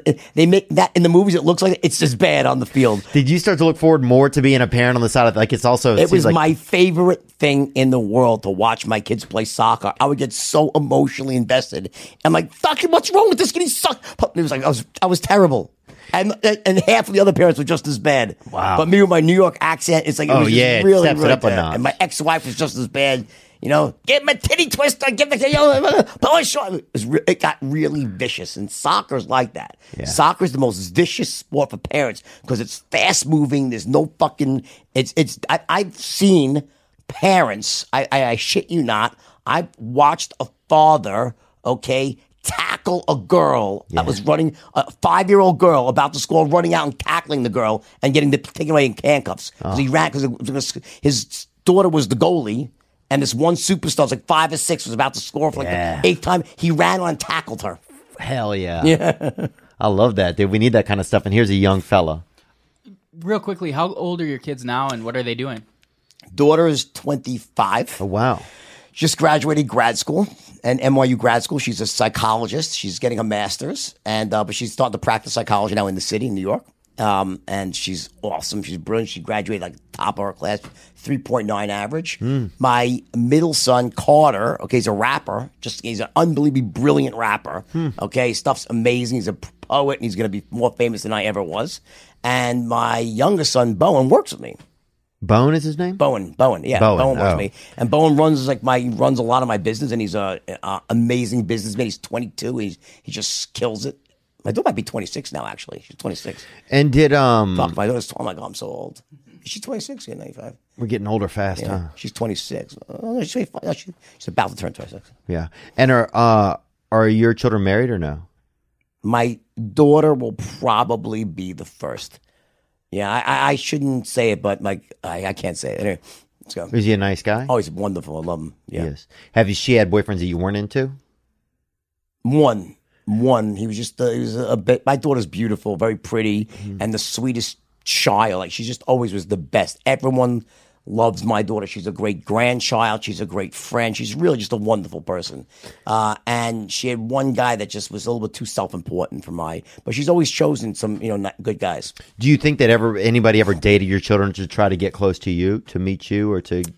I think my my kids, I have my boys probably use it to their advantage when they can. Yeah. My daughter was never in short supply of guys that wanted to date her, so Right. I would think it would just be a long line. Like She's I'm very- a wolf cub of Wall Street, yeah, maybe? yeah. I think she had some issues for a very short time. She was single, and I think she had a couple of times where she made the mistake of actually, because the guy was a good-looking guy, she went out on a date with someone that turned out to just was like, oh, she was a conquest because she was my daughter or something like that, but she learned pretty quickly. Let's take this question from this young man or woman. What's up, Theo? Brother. What's Man. up, Mr. Belfort? I got a question for you. If both of you were in your prime Coke consumption days, how long would an ounce of Coke last if it were set in front of you right now? I was good for 7 grams a day. So how what were you good for? I don't know how much an ounce is, dude, but I'm talking snorting it, not smoking it. Oh, yeah. I would never smoke And that. that's terrible, yeah. I would say 28 probably grams in an ounce. there's 28 grams in an ounce. Yeah. So how much is an ounce like if it's in this? And it's like one of those plastic baggies, like this much in a plastic baggie. Okay, so plastic bag like that, Not like this. Like a sandwich bag? and it's full, No, it's like this. about a half inch full or something. Yeah, like it weighs an ounce. Right. Weighs an That's ounce. why they call it an ounce. Oh, yeah, good 28.3 grams. How long would an ounce last me? Jesus Christ, dude. I would probably, if I was really enjoying myself or it was like kind of a festive time of year, I would say maybe, I don't know, probably 2 days maybe. So 14 grams a day, really. I mean, this was like on a weekend. I wasn't doing like a... By yourself? What? That's a lot of Coke. I mean, I would probably be close to dying. I would be laying in Do you bed have, with do you have ice, any, do you have any bunch of holes ice in on your my nose? Any heart. problems with your nose at all? No, dude, I have a lot of space in my nose for Coke. Yeah, I have a little bit extra space myself. Yeah. Dude, what did you... That shit don't grow back either. Bro, the craziest part about doing Coke was just like... Did it make you into a sexual deviant? It made me, I would just kind of touch myself and look at the internet, and then I couldn't get an erection, and then sometimes I would like... No one could get an erection except your one man. What was his name? Sam Tripoli. Sam Tripoli's a fucking legend. This Oh, guy. bro, he used to get paid to travel around town on Coke and fuck people. I can imagine because it's an amazing feat, by the way. 4 a.m. he would do his This best guy work, is said. he should be studied by fucking scientists yeah. when he just cut open his penis and his fucking blood system down there and figure out what the fuck is wrong with it, you know? Did you ever tie anything to the sides of your wiener to whenever you were high to try and continue to have sex or to prop your penis up? Who would try to do that? Why only when I'm high? Well, I mean, I just think because when you're high, if you're actually Yeah, but why not do it when you're straight too? Yeah, because then you're gonna be able to keep your wiener up. Yeah, but still, it's fucking. I've done everything. I'm a fucking sick fuck. Yeah. And anyone who denies being a sick fuck, I think you're full of shit. Human beings are depraved animals, especially human males. Okay, Yeah. I'm just bold enough to admit I'm a depraved animal. Okay. Yeah. No, I'm on depraved, and off bro. coke. Just off cocaine, I would never ever cheat on my wife. I never Right. would. And I would when I'm on coke. Who knows? I wouldn't say I won't do it because it makes I'll me, cheat on this plane. On the plane, it makes me into a depraved fucking Yeah. lunatic. You know. Oh, cocaine! I'll get a. Fucking... And the dirtier, the better. The more Yeah. disgusting, the better. Oh yeah. It's ugly. Oh, dude, yeah. Yeah, some things are best left unsaid because listen, Yeah. I People have get the picture. I have the benefit of having a movie that's basically desensitized the world That's a good to point. what I'm possibly capable of, right? But even still, there were some things, and one of the questions they did leave out of the movie was the bachelor party. Mm-hmm. The level of depravity was just so extreme that, I think people are still missing from like 20 years ago. And they had a lot more bush and stuff back then too, didn't they? They did. A lot of women. They did, and I prefer a little bit myself. Yeah. I don't like the whole, shaved completely thing. I feel like I'm like robbing the cradle or something. Yeah, you feel like a pedophile. Yeah. Yeah, so it's a little shady. A little bit, yeah. Now, what about this? Do you see guys out there today? Do you get jealous of like the younger generation, like when it comes to like dating and their opportunities for like dating on apps and stuff like that? Or are you it's a good question. I think it's a mix. On some level, I can imagine like fuck all this shit online. But it kind of sucks that you can't go to a bar anymore. My friend, everyone's scared to get like in trouble or me too'd or that's fucked up. I mean, like I've had my son's friends. Like he got me too'd. He almost lost. He almost got thrown out of Stanford for a girl, and it was bullshit. And thankfully he got it got righted. But it's dangerous out there for kids. You can't like it used to be the best place to meet a girl was in the workplace. Yeah. And that was it. And people would fall in love. And my wife always says that she loved it because when she was, my wife's not young. She's 52, right? She's the most beautiful 52-year-old you ever met, right? She sounds hot to me, dude. She's hot, and I would meet her if you passed. Yeah, yeah, you and half of the town, right? And would you let me take her on a date if you passed away? I would. I'm a let nice her- guy. All I would want her is to be happy. Yeah. That's all I'd want for her is if I passed away. Okay, but I don't think she would because she's not. She's like an indoor cat. Yeah. You know what I mean? She's not. She's the sort of person that she likes to be alone more than be with other people. She knows, for example, you would have to remarry because you just can't be alone. I don't know if that's true, but it's maybe partially true. Yeah. I won't do it. I mean, I won't even try to talk to her. Dude, you can do whatever you want, man. You Well, know? I'm not going to do anything. I don't know why I even said this. This is But fucking hopefully, awkward. no. But dude, if I pass, are you married? You're not. Have you ever been married? You have any kids? Really? How old are you? I'm 39. Fuck. So I'm an adult, but I don't Dude, you think shooting blanks? Or no? Or I don't think so. I just haven't really tried to get the kid yet. You know, I think about it. I just, just have a lot of work to do still. I feel like I still feel a little bit unsettled, maybe. a little bit. Yeah. You can get your shit together. Yeah, I think it's coming along. We're getting close, Sometimes I can feel a kid in the back of my nuts, you know what I'm saying? Aching to come out and show himself. I get it. Yeah. Let's get some more questions that came in, Nick. Yeah, we had some Patreon questions too. Come on. Some Patreon questions. So these are just written ones from the fans. Young P says, what did friends and family that you know more personally have to say about the movie? Did they think Leo did it justice, or was he off? Oh, people generally loved the movie and the portrayal. Yeah, I would find, some people, oh, you were even better on this because they probably want to ingratiate themselves. Yeah, Leo did an amazing job. He should have won an Academy Award for it. So yeah, I can't believe that he didn't. Yeah. Do people then think you were in other movies too? Like they're like, I saw that movie. What's the one where he's the airline pilot? Oh yeah, Catch Me If You Can. Yeah, does he think like are they sometimes like, oh wow, I saw you in that movie where you get busted for the airline?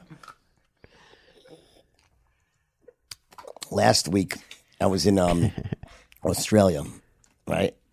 And my son was graduating from college. He went to college in Australia, right? So we all flew down there. And I get into a cab, and there's the woman in the cab. It's a lady. It's an Uber. She's got to be, late 50s, and she's wearing like a sleeveless muumuu type, and she's got the extra, like, speed bag on the back of her arms. That sort of like, doesn't look to really have her shit together that deeper level. Like she's probably I would say on the freaking Stanford Binet IQ test, she probably was scoring just over 65. I'm guessing. Okay. The looks can be deceiving. She could have been a rocket scientist until about 3 minutes into the trip, she turns, she looks at me, she goes, are you famous or something? And my son's like, yeah, he's very famous. And she's like, I knew it. She goes, what are you famous for? My son goes, and he's like, oh, she was in a movie, The Wolf of Wall. What? And she, fine. I said, no, Leo DiCaprio. 20 minutes later, she goes, the Wolf of who? The Leo? I'm like, Titanic? Do you know him? Yeah.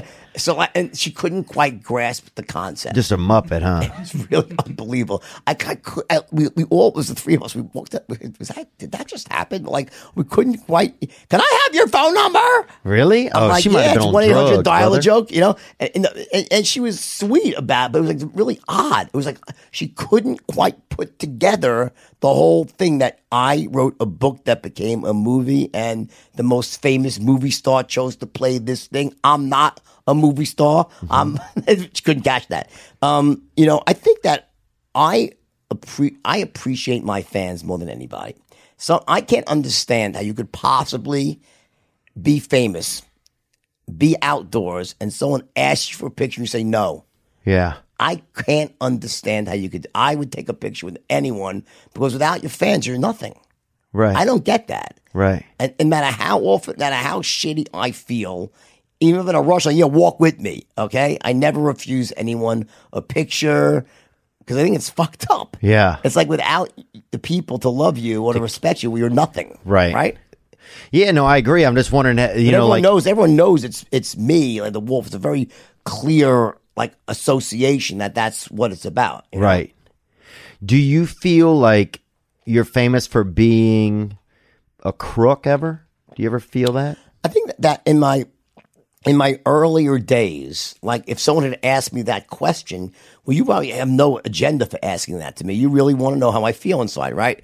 It would be easy for me in the early days of this journey to have someone say and feel bad for 5 weeks about that. I'm like, fuck, people think I'm a crook. Yeah, right? I don't mean to. I know you don't. Okay, I know you good. don't. I know you don't. 100%. You're just not that sort of person, right? It's a good question. The answer is probably some people do.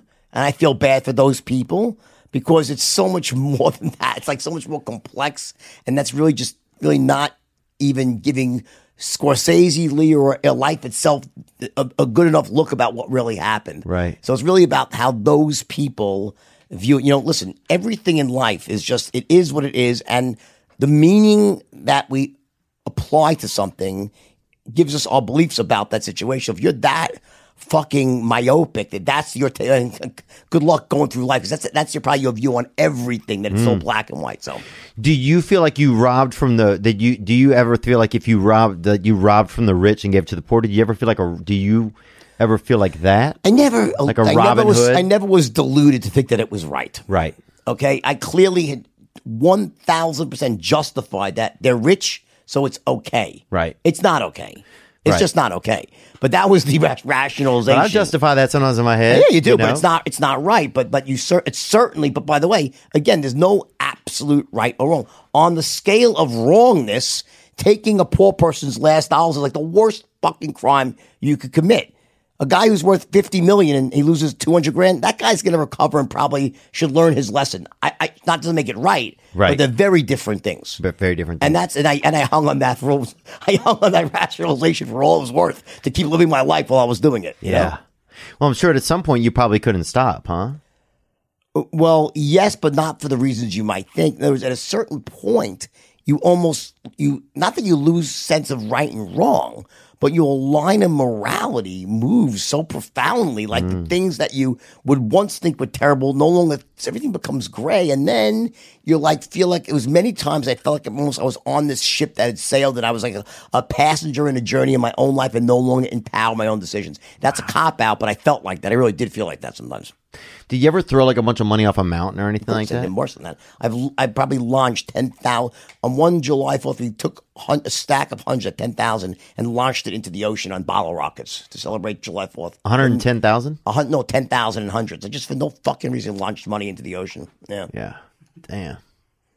I'd like to have that money back now. Yeah. Wouldn't you? I mean, oh, I'd love why to. not? Right? I mean, Look, I'm gonna keep the faucet running around here. I don't think we're that far from the beach. Do you? What type of savings do you have now? Did you save money away? Everything I had, I gave back and started again. Now thankfully I'm doing well. Were you worried at some point, or did you always feel, even like at that point, like at a certain point, do you realize I have this gift, I will always be able to survive? I always knew that, but it doesn't mean I didn't worry. I still worry. I always worry. I worried back then. I worry now. Part of my strategy for success is worrying. I worry myself into action. Yeah, I'm a warrior by nature. I wish I wasn't, but that's how I motivate myself and make sure I always get myself to do the things I have to do each day, even when I don't feel like doing them. It's always easy to do what you want to do. I do what I don't want to do, and that's part of being successful and being an adult. And I worry, not because I don't have money.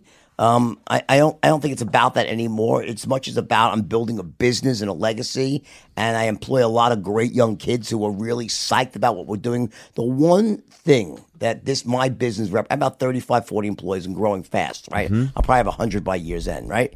And the one common denominator is every single person in that company knows that every person we touch is getting the deal of a lifetime. Everything is good. It's never about it's all about giving value. People love us. If you go to my wall, like the people who invest in my programs, I mean, they're like, it's the most ridiculous. Like, I was like, I undercharge for stuff. I probably made a mistake with that in retrospect. It was a little too cheap because there is a natural sweet spot which is fair for all sides. But the journey that we're on is about giving massive value and making money as a result of that, not the other way around. Do you ever think there'll be another movie made about you that kind of shows the back end of your life? Oh, there was 2 movies made about me. So it was Boiler Room, was based on my firm, which is a loosely based, and The Wolf of Wall Street. I couldn't imagine, because I think my life is boring right now, relatively, and people would say, "Dude, your life is so crazy." I'm one of those people, things seem to happen to me. Like whatever I wrote a book, it becomes a fuck. Like what the fuck? Let's just say that when it came out that Leo, everyone's like, it figures. So, like it was always like it was like it figures that. Not surprised it's happening. And I don't plan that shit. Yeah. I really don't. Who could? I really doubt it. But you never know. I mean, I'm on a great journey right now, and I think I have a lot. I think I have a lot to offer the world. I really do. And I think that I think I got it figured out. I think my values right now are really perfectly aligned to make a lot of money as a result of giving massive value. And I think that that's a cool thing. yeah, and I think that's congruent with who I am. And I think that there's people that work for me right now. My son being one, and I have many great staff members that are like partners in the company. I believe in spreading the wealth. I have a feeling they're going to push this far more than I ever would. And I'll be more of a figurehead on their journey and doing what they need me to do. Like, 'cause I didn't need to do a podcast. My son got me to do that podcast. Right. You know what I'm saying? And I love doing it, by the way. But I think that this is about the company's far beyond me right now. And my greatest hope is that people in there rise up and replace me. And I'm just, you know, I'm the guy they push out in a wheelchair. Yeah, you do it. Yeah, that would be amazing. Are you sober these days or no? Sober, I drink like I never was a drinker. Right. So I would gladly have a glass of scotch. I'd probably take 3 sips. If you got lucky, I'd finish 1 shot. I would never do more than that. That's not who I am, right? I don't do drugs because the only reason I don't do them, I'm not against them. I lost the privilege. Yeah. Like drugs are like a privilege. You know, people can do it responsibly and have fun because they are fun. But once you cross over, you lose that ability. I cannot do them normally. That's the dark arts, brother. Yeah, right? You know? Yeah. It gets deep. Really deep. Yeah, boy. I'm not a nice person. Actually, I could be nice. I'm just not a good person. Dude, one of my buddies would put on a diaper and go on the dance floor because he would shit himself I out understand. And it doesn't seem like that irrational to me. It makes I think it's a prophylactic measure that makes good common sense. And it's respectful. Like, kudos to that. Yeah. It's better than shitting on the floor and fucking everyone else's night up. I'll put a fucking diaper on. I was like, there. Let's party. it's a good dude. What else we got, Nick? Any more questions on here that we want to go through? I think that's pretty good. Or do you want more? Nuh-uh. Anything you want to ask? No, this was fun. This was I fun. think we're good, boy. We had a good fun time. I would love to hear you on his because he could pull some stories out. Oh yeah, I want to come on my podcast. When can? I'd love to have you on my podcast. Yeah, I would love to come on there. Come man. down like next week or something, and we'll just be crazy. It'll be great. You know? That'd be cool. Yeah, I'll think of some good stories I that I live haven't on the shared beach, before. you know? You do? What town do you live in? I'm in Manhattan, Hermosa Beach. I'm right on the ocean. Yeah. You see my whole company. You see my company's pretty cool. I got about 50, 45 people working for me right now. Actually, 40, 45. And they're all in this one house. So I live on the ocean. I took the house right behind me, and they're all there, and they're just the most awesome people. All millennials. People don't think millennials work hard. I don't know. My millennials are fucking animals. Really? Oh, yeah. They're like they're awesome, you know. Great staff. That's I have crazy. girls. I have young girls that work for me. They're so fucking sharp. Jesus. They're like fucking killers, these girls. They're dangerous, huh? Dangerous. I have one girl, I have a duo, Rachel and Mia. You know, Rachel's like fucking a brainiac, and she's really fucking smart. Love it. Mia's like, well, I'll fire the person. I'll fire. Oh, Damn. I'm like, Mia, you have to, because she's head of like a whole department. Like, you want me to? Oh no, I'm fine with that. You know, she's They like, want to fire, huh? yeah. Now, do you notice, having these young these millennial girls and stuff working for you? Do you notice a difference between them and women that were in your workplace previously, or? You know, I grew up. My mother was professional in the 50s, like in the Mad Men era. She was going down into the city and was like Peggy on steroids. My mother. Wow. But she just didn't believe in making money because she didn't know how to sell. She was a CPA and she has an IQ off the stratosphere. She became a lawyer when she was 79. My mother was the oldest woman to pass the bar in New York State. So I would never ever look at a woman as being anything less than the equal of a man. Right. Because that's why I grew up. My mother was like that. Right, So right. Same, but yeah, but I had women brokers at Stratton, but I think the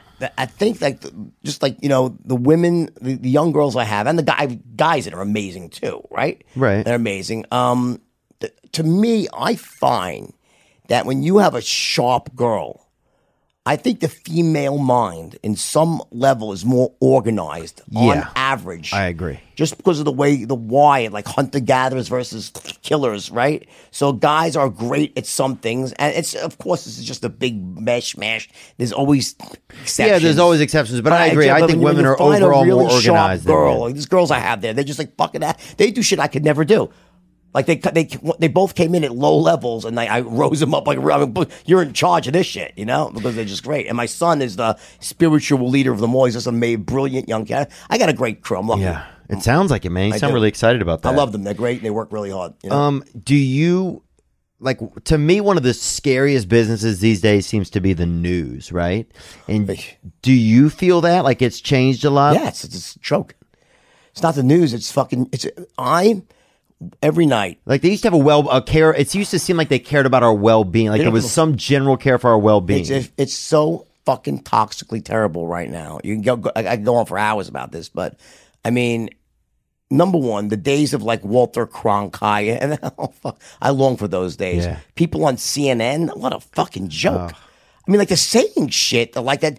If you're gonna, my problem is not what they say. Yeah. Just say that you're an opinion journalist, and then hey, dude, like Rachel Maddow, you're a liberal. Good. Let's hear what you say. You're entitled to your opinion, and you could say whatever you want because everyone knows that you're an opinion journalist. Right. That's who she is, and that's healthy. Okay, Sean Hannity, the same thing. Yeah. He's making no illusions of who he is, right? Right. But or Tucker Carlson, but if you're going to go out there and pretend you're like Don Lemon, whatever his name is, on CNN, saying that's not a journalist. Shame on him for that's not right. That is just not fucking right. And it fools people because, I'm not saying he's even right or wrong. Right. It's nothing to do with that, but you're not a journalist. You're not speaking. Right. You're not a journalist. You're a Muppet at that point. You don't have any. It's an agenda. Right. So, and I think it's terrible. It's scary. It's very scary. And I think it's really sad. Listen, I voted for Trump, okay, mostly because I strongly believed in this economic policy, and it turned out to be right because the economy is booming. Right. I don't love everything he says. I'm a really liberal guy.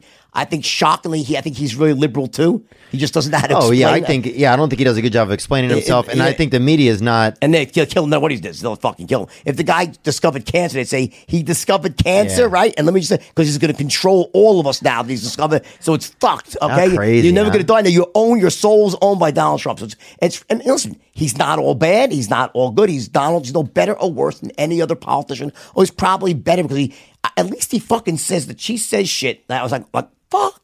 Like he actually, I think is one of the reasons why he got elected is because at least you knew who he was. Like a lot of people were like, "Oh, I know this guy's kind of a guy who doesn't pay his contractors, right? I know he's that guy. He's that guy." But other people are like, "I don't know who that person is." There's some script that's been going on for hundreds of years. You got it. You know what he said? The best thing he's ever said was like when the Democrats were bashing him publicly while he's trying to negotiate with China. He goes, "Could you just lie so I can negotiate more effectively with China? Pretend you like me. Like, do you realize how stupid you're hurting the country by saying all this shit out loud so they know in China? Just pretend we're on the same side for it. It's like fucked up. And here's the thing. It's really not going to matter for you or I because they'll kick this can down the road for another 30, 40 years. But sometime, I don't know what the fuck is going to happen with the deficit because things are just, you can't run a deficit like this forever. You can't. I don't know what's going to happen. And I wish, and I think I'm a pretty smart guy when it comes to economics and financials. The obvious answer is to grow our way to become so successful economically that by lowering taxes, you become so successful that the tax base gets so massive that you can pay down the debt. I just don't see how that happens mathematically unless the currency we have got devalued so the dollar becomes cheaper. Or it was some currency reset, in which case to be a global disaster because the U.S. is the global reserve currency. So used to be a country could devalue their currency to sort of offset. You can't do that as the U.S. because you're the global. You're the currency. Benchmark. And if there was a reset, there would be ramifications all over the place. I don't know the answer. And I don't know if anyone really does know the answer, but it's a scary thing, Yeah, it's almost like traveling in outer space, really. It is. And the fact that he stands up to China. I love China. China's a peaceful country. Yeah. I've been there. I love the people. I was there a couple months ago. Yeah, the best people ever, right? The best people ever. They're economic warriors, and you got to respect them. Oh, they keep cruising. They're fucking. They don't give a fuck. I said, you die in China, they make a soup out of you. They sell it to a couple people, and they keep cruising down the street. And it's all good. And it's all good. They love you. They're happy you're there, but that's it. Dude, that's it. They're all about China. It's very tough to compete with that because they need to move. There's like 10,000 people. They need to build an electric dam. Plow the fucking place. Yeah. Here it's 20 years of fucking lawsuits. Yeah. There's a distinct advantage, So anyway, it's interesting, man. Dude, you have to come on my podcast. A lot of red tape, a lot of red, white, and blue, a lot of red tape, man. No, Jordan, I'd love to, man. Thank you so much for being here today. My pleasure. Cheers, brother. Shine that light on me. I'll sit and tell you my stories. Shine on me, and I will find a song. I will sing it just for you.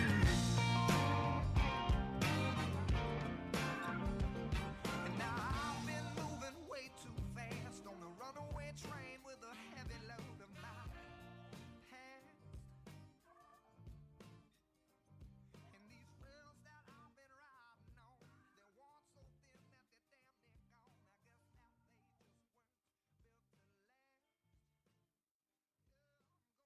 Ladies and gentlemen, I'm Jonathan Kite, and welcome to Kite Club, a podcast where I'll be sharing thoughts on things like current events, stand-up stories, and 7 ways to pleasure your partner. The answer may shock you. Sometimes I'll interview my friends. Sometimes I won't. And as always, I'll be joined by the voices in my head. You have 3 new voice messages. A lot of people are talking about Kite Club. I've been talking about Kite Club for so long, longer than anybody else. So great. Hey, sweetheart, here's the deal. Anyone who doesn't listen to Kite Club is a dodgy bloody wanker. Do you know what I mean? Hi, I'll take a quarter pounder with cheese and a McFlurry. Sorry, sir, but our ice cream machine is broken. No! I think Tom Hanks just butt-dialed me. Anyway, first rule of Kite Club is tell everyone about Kite Club. Second rule of Kite Club is tell everyone about Kite Club.